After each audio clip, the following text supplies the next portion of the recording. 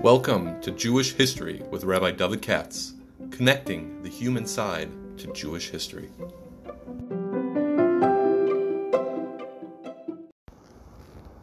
For sponsorship opportunities or to support this podcast, please visit our donate page at www.support.rabbidavidkatz.com.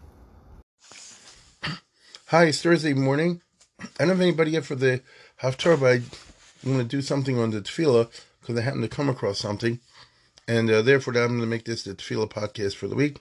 As always, with the generous sponsorship of Mishpacha Stefanski.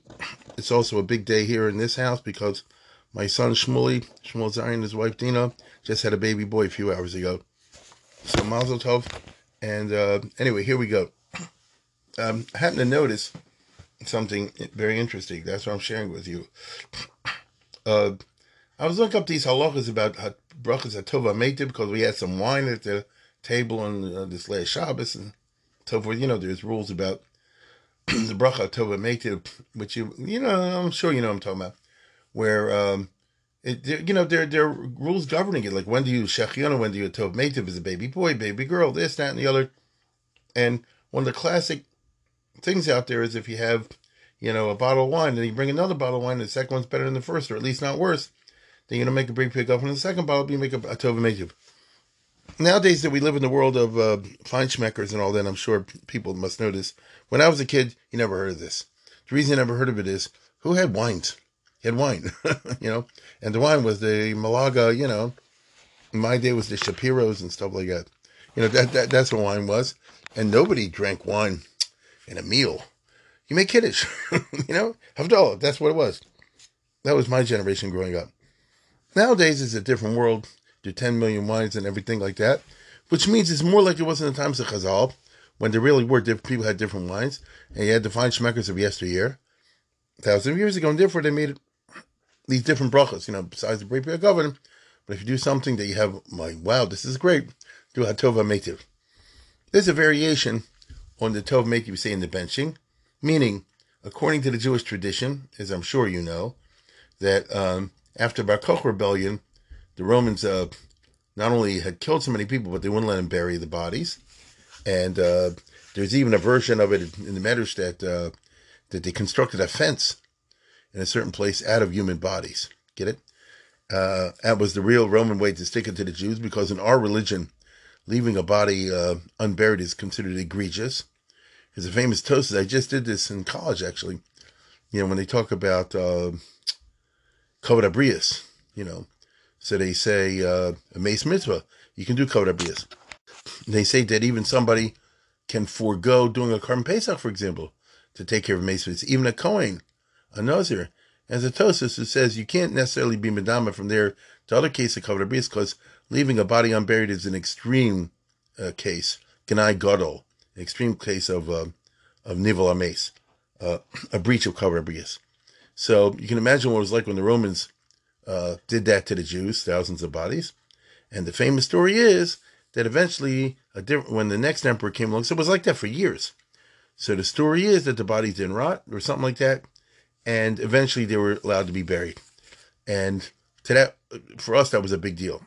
And that's when as Tu B'Av, I think, and that's when they made the bracha Tova Meitiv. Yeah, Tova Meitiv. I don't know if they made exactly the same one to use in benching. That's a variation. Tova Meitiv Achol Meitiv Yetiv Lanug Molenu Gumleni Gumlenu Lad. But just the words, bracha Hashem Akel Mechma Tova Meitiv. Like that they allowed the bodies to get buried. By us, it's a big deal. This culture, as you know, survives in the state of Israel today. Correct? The Tzahal will go to any lengths to get a body back and give it burial. We know this is like a big deal. Matter of fact, the Arabs, the Mamzerim, know this exactly. And when they have one of these Gaza wars that happens, unfortunately, from time to time, one of the main objectives of the Hamas and the others is to capture a body, capture somebody alive or dead, even dead. And, when they fight in these tunnels and all, you know what I'm talking about. When they fight in these tunnels, which is the new reality because they're digging tunnels right and left, one of the things they want to do is either pull an Israeli guy. Remember, I forget who it was. Was it Adar Gold? I don't remember exactly the name. they tried to pull the body in, and the Tzahal came and pulled him out, and so forth. Because by that they know they could trade to give us a dead body back for burial. We would give them live prisoners, live terrorists. So it's a very Jewish sort of thing, and therefore the Jews felt a great deal of satisfaction and relief at the fact that they got to bury the bodies. Like I said, in another culture, it wouldn't make any sense. This is specifically Jewish culture that they got the right to bury to bury the Jews, Kever Yisrael. It's actually very interesting. I think I told you this years ago. I don't remember exactly when. There was a time when Israel gave like 100 prisoners, terrorists back, live terrorists, to get back like 2-3 bodies. You remember that? And I remember at the time I was going crazy. I said, how can you give back live terrorists who are just going to cause more trouble? And all you're getting back is a dead body, which is rotten anyway. And I said, this is going to encourage the Arabs, the Hamas and the terrorists, and it'll validate them, and will make them look like heroes, and they'll laugh their heads off saying, we got people back who can continue to fight, and the Israelis just got back some dead bodies, and this will be a terrible blow on the Israeli morale. 1 second. Hi, I got interrupted. Listen, I remember what I was saying was that I thought when they traded those dead bodies for the live terrorists, long ago when they did that this would be a tremendous blow to the Israeli morale, which after all is the goal of all terrorism, because terrorism by definition is a mind game to try to get at your minds. Terrorism means you don't have the conventional power to attack the other side, but you try to do it through terror, which is psychological. And when they did that prisoner exchange, I was like very... And to my happy surprise, I was genuinely surprised, it didn't work out that way. The Israeli morale actually went up. I remember I followed the story closely years ago. People actually felt good that the Almana now sees the body. They buried him in a Jewish cemetery. It didn't have the effect of hurting the morale. So that's who we are. So don't be surprised if thousands of years ago they made a whole bracha tova meitiv on this. Now, so I came across it yesterday, I guess, because I was looking at the Kitzur Shulchan Aruch on this stuff, and I have a nice edition of Kitzur. I have several good editions of Kitzur Shulchan Aruch, especially the Sharma Zion Balacha, but I won't get in that now. And I got a year or two ago the Art Scroll Kitzur Shulchan Aruch, which is actually very good, because not only is it a good translation, but they have very good footnotes. They compare everything with the Igros Moshe, and sometimes with the Mishnah Berurah. I happen to like it. It's in English, So the long and the short of it is, I was looking up this thing of the Tova Meitiv, the different rules, because there are a lot of rules and regulations. You have this kind of wine, we're in a table at the same time. The second one like the first one, and so forth and so on. Are there other people at the table? There are various halachas, as there always is the case, with the Tova Meitiv. And I saw he said something along the lines, check out the Meshech Chochmah. I said, the Meshech Chochmah? So I looked in the Meshech Chochmah and I found something quite interesting. On the pasuk will be a chalta v'zavot rach the Shem Elkach asher nosan loch. He has whole arichas. But it's nogea to us, and this is the reason I'm saying it now, especially this around the time of the year, they have Israel Independence Day, whatever you hold from that. But in other words, it's a time for reflection. And like I say, in the middle of it, he says, this is the Meshech Chochmah I'm talking about. Right?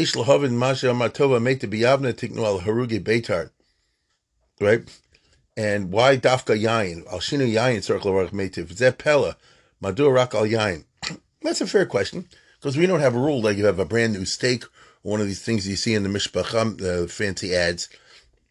I bring this kind of new thing to the table. Why don't you say what tova meitiv? Theoretically, you should, because you have bounty and good at tova meitiv, but we don't. It's by yayin. And the Meshech Chochmah, right? Meir Simcha offers his own historical interpretation. That's what caught my interest. The Art Scroll guy said like this, just check out the Meshech Chochmah. The Art Scroll didn't want to go into the history stuff. But the Meshech Chochmah does. And he says like this, this is his interpretation of history.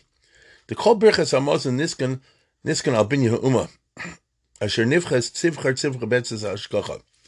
That when it comes to benching, if you think about it, it's a national thing. It's a Klal Yisrael thing. And it refers to the evolution of Klal Yisrael, which is something I've spoken about many times in the podcast. I think I did it the other day, yesterday maybe, when I say Moshe Rabbeinu wasn't born in a minute, and he didn't know everything. Over the course of the book of Shemos and book of Bamidbar and so forth, he learns new things about God. He's evolving, right? So Moshe, by the time he ended his life, was in a different madriga than he was 40 years earlier. And the same thing with the Jewish people. When they left Egypt, they were holding by one level. When they hit Har Sinai, another level. When they went through the Golden Calf, that changed them. They went through 40 years in the desert. That changed them. And so obviously, it is, like we say, it's not the destiny of the Jewish people to move from A to Z in one flash. But rather, it's a long, complicated process. That's just our destiny. So he says, Kol birchas hamazon niskano al binyan ha'uma. The whole thing was as far as the binyan ha'uma, which I think he means the evolution of the Jewish people into a nation. Asher nivne sivchar betz v'ashkocha. That you see, by divine providence, it's meant to be tzivchar, little by little. Whereas we say in English, evolve. You understand? It's not something that goes from, this to that. But it's a long process. B'zeh b'ashkocha pratis b'mam b'midbar. You see, for example, that's why they had mon over a long time in the desert. Nistakun al sham aboim shana. V'lomdu muskil selkim. The 40 years they spent in the desert was an educative thing. The younger generation grew up different than the older generation. Notice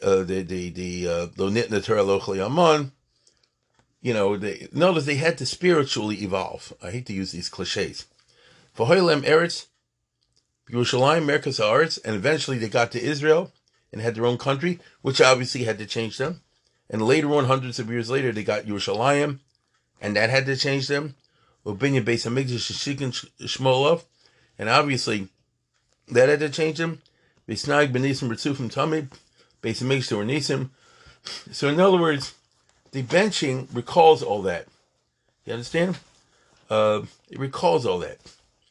Now, we're going to contrast that now, the Berachas Hamazon on the one hand, with Hatova Metiv, which is, unlike the benching, is not ancient. The benching is in Oz Deraisa.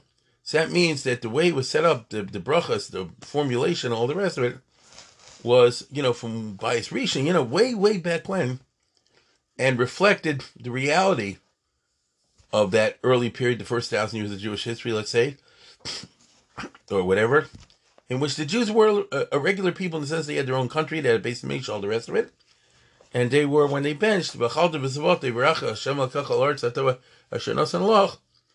meant that literally. You understand?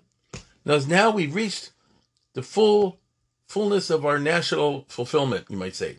We have a country, we have a base of Mish, we have all the rest of it. The only thing is we shouldn't screw it up, but we have what we need. By contrast, the Bracha Tova Meitiv is not from the Bayis Rishon. It's not even from the Bayis Sheni. It's post Bar Kochba rebellion. It's Maharugi Beitar, right? So it's a later development, and therefore reflects sensibilities of a later period in Jewish history when things were no longer good. So this is what he means by tzivchar, that it's, to follow the destiny of Jewish people is going to zigzag. You understand? At the end, you hope you'll get to Mashiach time, but meanwhile it's a zigzag. And at the time they're talking about, things were pretty bad. As a matter of fact, as he puts it, the Jewish people were in like a certain collective depression because of the objective reality of the Roman occupation and destruction of Beis Hamikdash, and therefore the Bracha Tova Meitiv was sent as a Philip, F-I-L-I-P, as a Philip, to give the Jewish people, a more optimistic vision of the future. Listen what he says. Omnam Atova Meitiv, Tiknu al Kiyum ha'uma habodedes b'moadeha lios holeches bagolas alpaim shana. They made the Bracha Tova Meitiv to give the Jewish people a shot in the arm to enable them to survive 2,000 years in Galus, meaning that they should feel that they should be celebrating the miracle of Jewish survival in the Galus, which is quite a miracle. It's of a different nature. So the benching, isn't this interesting? The benching is, I'll use the word Zionist, In other words, it's celebrating that we have Eretz Yisrael. The Tova Meitiv is the opposite. It's that we survive as a people in the absence of a territory. Okay? It was after Bar Kokhba. Tiknal Kiyum Ha'uma, the survival of the people, Habodedes, which is now alone, meaning doesn't have a country. But Moadeho, Lios Holeches Bagola Alpaim Shana, Vikayemis Barucha Bahoda Vitivarta. And the survival of the Jewish people as a people. Barucha, Bahoda, Vitifarta. We're not some little, group. We're a nation. As the prophet says. And all the efforts against us have not failed. All the weapons are broken. Right? This is what a Tova Meitiv is about. Now, if I can find somebody tomorrow, I want to do a talk along these lines about the significance of Israel and for Zionism, against Zionism. I want to locate it in a historical context, but I'll get to that tomorrow, hopefully. Now, this is the Meshech Chochmah talking. After Churban Beis Hamikdash, Choshvu ki kiyuma bilti afshari. Isn't that fantastic? He says, this is from Meir Simcha, Jewish people were depressed. And basically, they had zero hopes for the future of surviving as a people. Bilti afshari. Vasida lichlos v'linded katzonim below teres adam. And the Jewish people thought that what lies ahead of them is to be gypsies, tzonim. Notice, the gypsies have a survivable identity. They're low. They're nothing glorious about them. The opposite. So notice some crazy little sect. I'm not exactly sure what the right word is. Some wandering little junk. And that's not who we are. Kashiro. And the reason the Jews were depressed, this was, and this is fantastic, this was the result of the popping of the bubble of Bar Kokhba. Shegadol Mutaba. Even the Gedolim fell for it. So I'll use the example, it's not the same thing, but I'll use the example of Shabtai Tzvi. All these rabbis, and there were plenty, put their trust that Shabtai Tzvi is the real thing. And then the whole thing busted. Right? In 1666. We know that. A lot of Jews, roving Jewish people, believed in Shabtai Tzvi for 5 minutes. And then what happened? And then it turned out it wasn't there. So there was a huge depression. Now, in the Sabbatian, it expressed itself in a certain fashion. So, Meir Simcha is suggesting that, again, people like Rabbi Akiva and the others said, Bar Kokhba is a Mashiach. And he wasn't. And so, what was it like mentally and psychologically for the Klal Yisrael when that fell through? If you can't trust Rabbi Akiva, it's true. Now, don't give me some frummy dummy answer. Well, it could have been, but the door wasn't right, all the rest of it. That didn't work for a lot of people, I'm sure. That kind of post-facto kind of theological, reasoning. People said, we blew it. It means that we're not destined to have a Mashiach at all. Omnam. So therefore, they were depressed. And now here you are, the Chazal. Now, Rabbi Akiva, of course, was killed. As we all know, it's Tzareg Malchus. Here you are, the successors of Akiva. That next generation of the Tanaim and so forth. Trying to hold the fort and put things together under the difficult conditions of Roman occupation. That's why I like it. It's very historical. It's suggestive anyway. Omnam kashiro kiyomad mel chesed echad. And therefore, Bar Kokhba rebellion was Hadrian, the Emperor Hadrian. And he was there for another couple years. And then he died. If I remember correctly, Bar Kokhba was like 135, 136 BC. And I think Hadrian was already dead by 140, if I remember correctly. So then you had the next guy, Antoninus Pius. And I think he's the one who gave him permission to bury the bodies. So when they saw, to their surprise, that Hadrian was followed by a guy who was better than him. So basically, you're under Hitler. And then after Hitler dies, which was a terrible period to be under Hitler, and then when Hitler dies, the guy who comes after Hitler is much more benevolent. Really? From the Nazi party? People say, guys, wow, a Roman emperor who's not so bad? Wow. Amid Mel Chesed Echad, V'Gazel and Kvura, and he did this unusual thing where he said the rebels against the crown, the soldiers from the Bar Kokhba, now he's letting them be buried. That's an unusual act of Chesed. Hevinu ki Yisrael, so they saw in this divine providence. That's the point. At least the Chazal interpreted that way. But they saw the fact that you have a nice guy coming after Hadrian, who was the worst of the worst. That's Hashgacha Pratis. And they interpret it to mean this is an example. God is running the show, and therefore is responsible for Jewish survival, which is a miracle. Hevinu, ki Yisrael se echad ben shim ze'evim, that the Jewish people are helpless in the famous mashal. What happens if you throw a lamb into a corral full of 70 wolves? So the chances for survival are very slim. And yet, we do. V'chesed Hashem, ha'yidei malchi chesed, yachliv koch v'yosef das. And that the Jewish people, God provides a new leader, a new Geisha king, somewhere, a new Geisha ruler, and next thing you know, the Jewish people are back in business. Yachlev Koch v'Yosef Das. They are restored to their physical health and their mental health.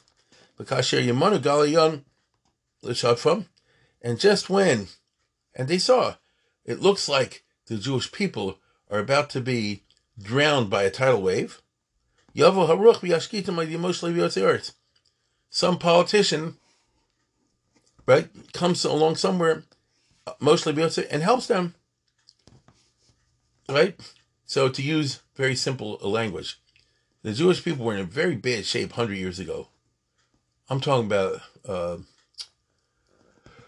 what shall I say, mentally, that was like the peak years of the Apicorsis. If you go back to the First World War time. And you and I know 20 years later was coming a Holocaust. And just then, God put in the eyes of the British government to say the Jews can have Palestine. That kind of thing. Asher levovim biyad Hashem le'chesed.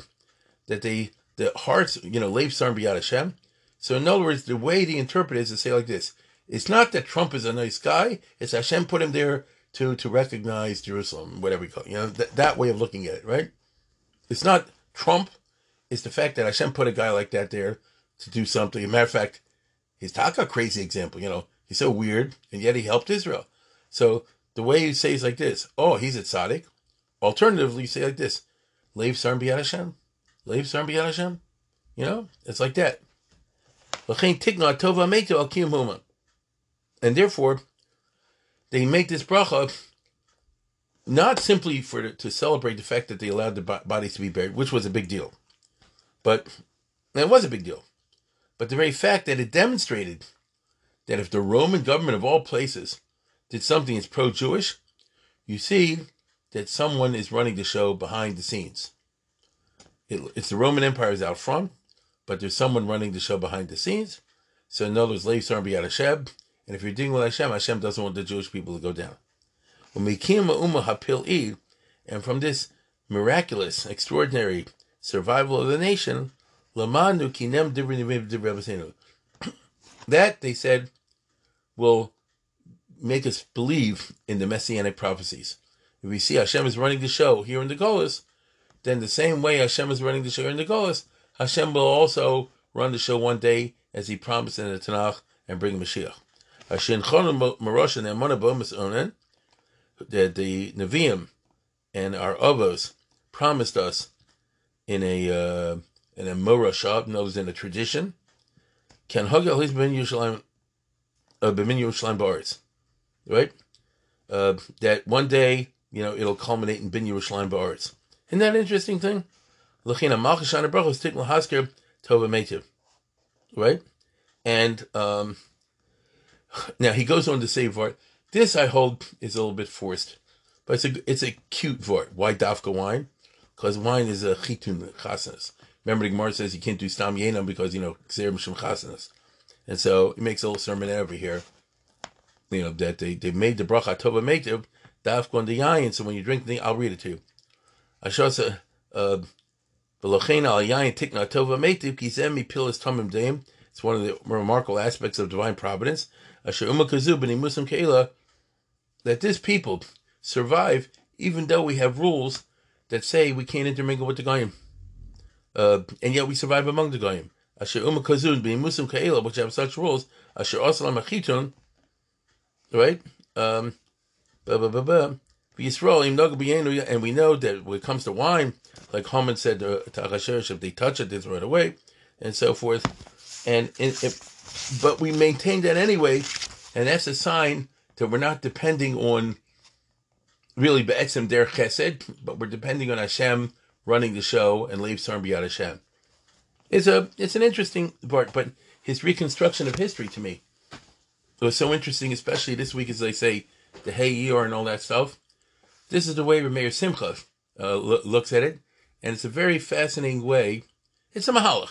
It's a very fascinating way to think about the Jewish past whenever you make the bracha of Hatov HaMeitiv. You don't only do it on wine. There are other cases of Hatov HaMeitiv, like I say, it's a boy's burn when you hear about a will and all that sort of thing. You can look it up yourself. If maybe you'll be inspired to go and look up the rules of a Birchas Hatov HaMeitiv on this. But the historical context, I thought, was actually fascinating. So that's what I have to say about Tefillah this week. I want to thank once again Mishpachas Stefanski, as always. And as I said, it's a hot old time in the cat's house today because we have a new edition, Baruch Hashem. Anyway, with that, I wish you all a good week.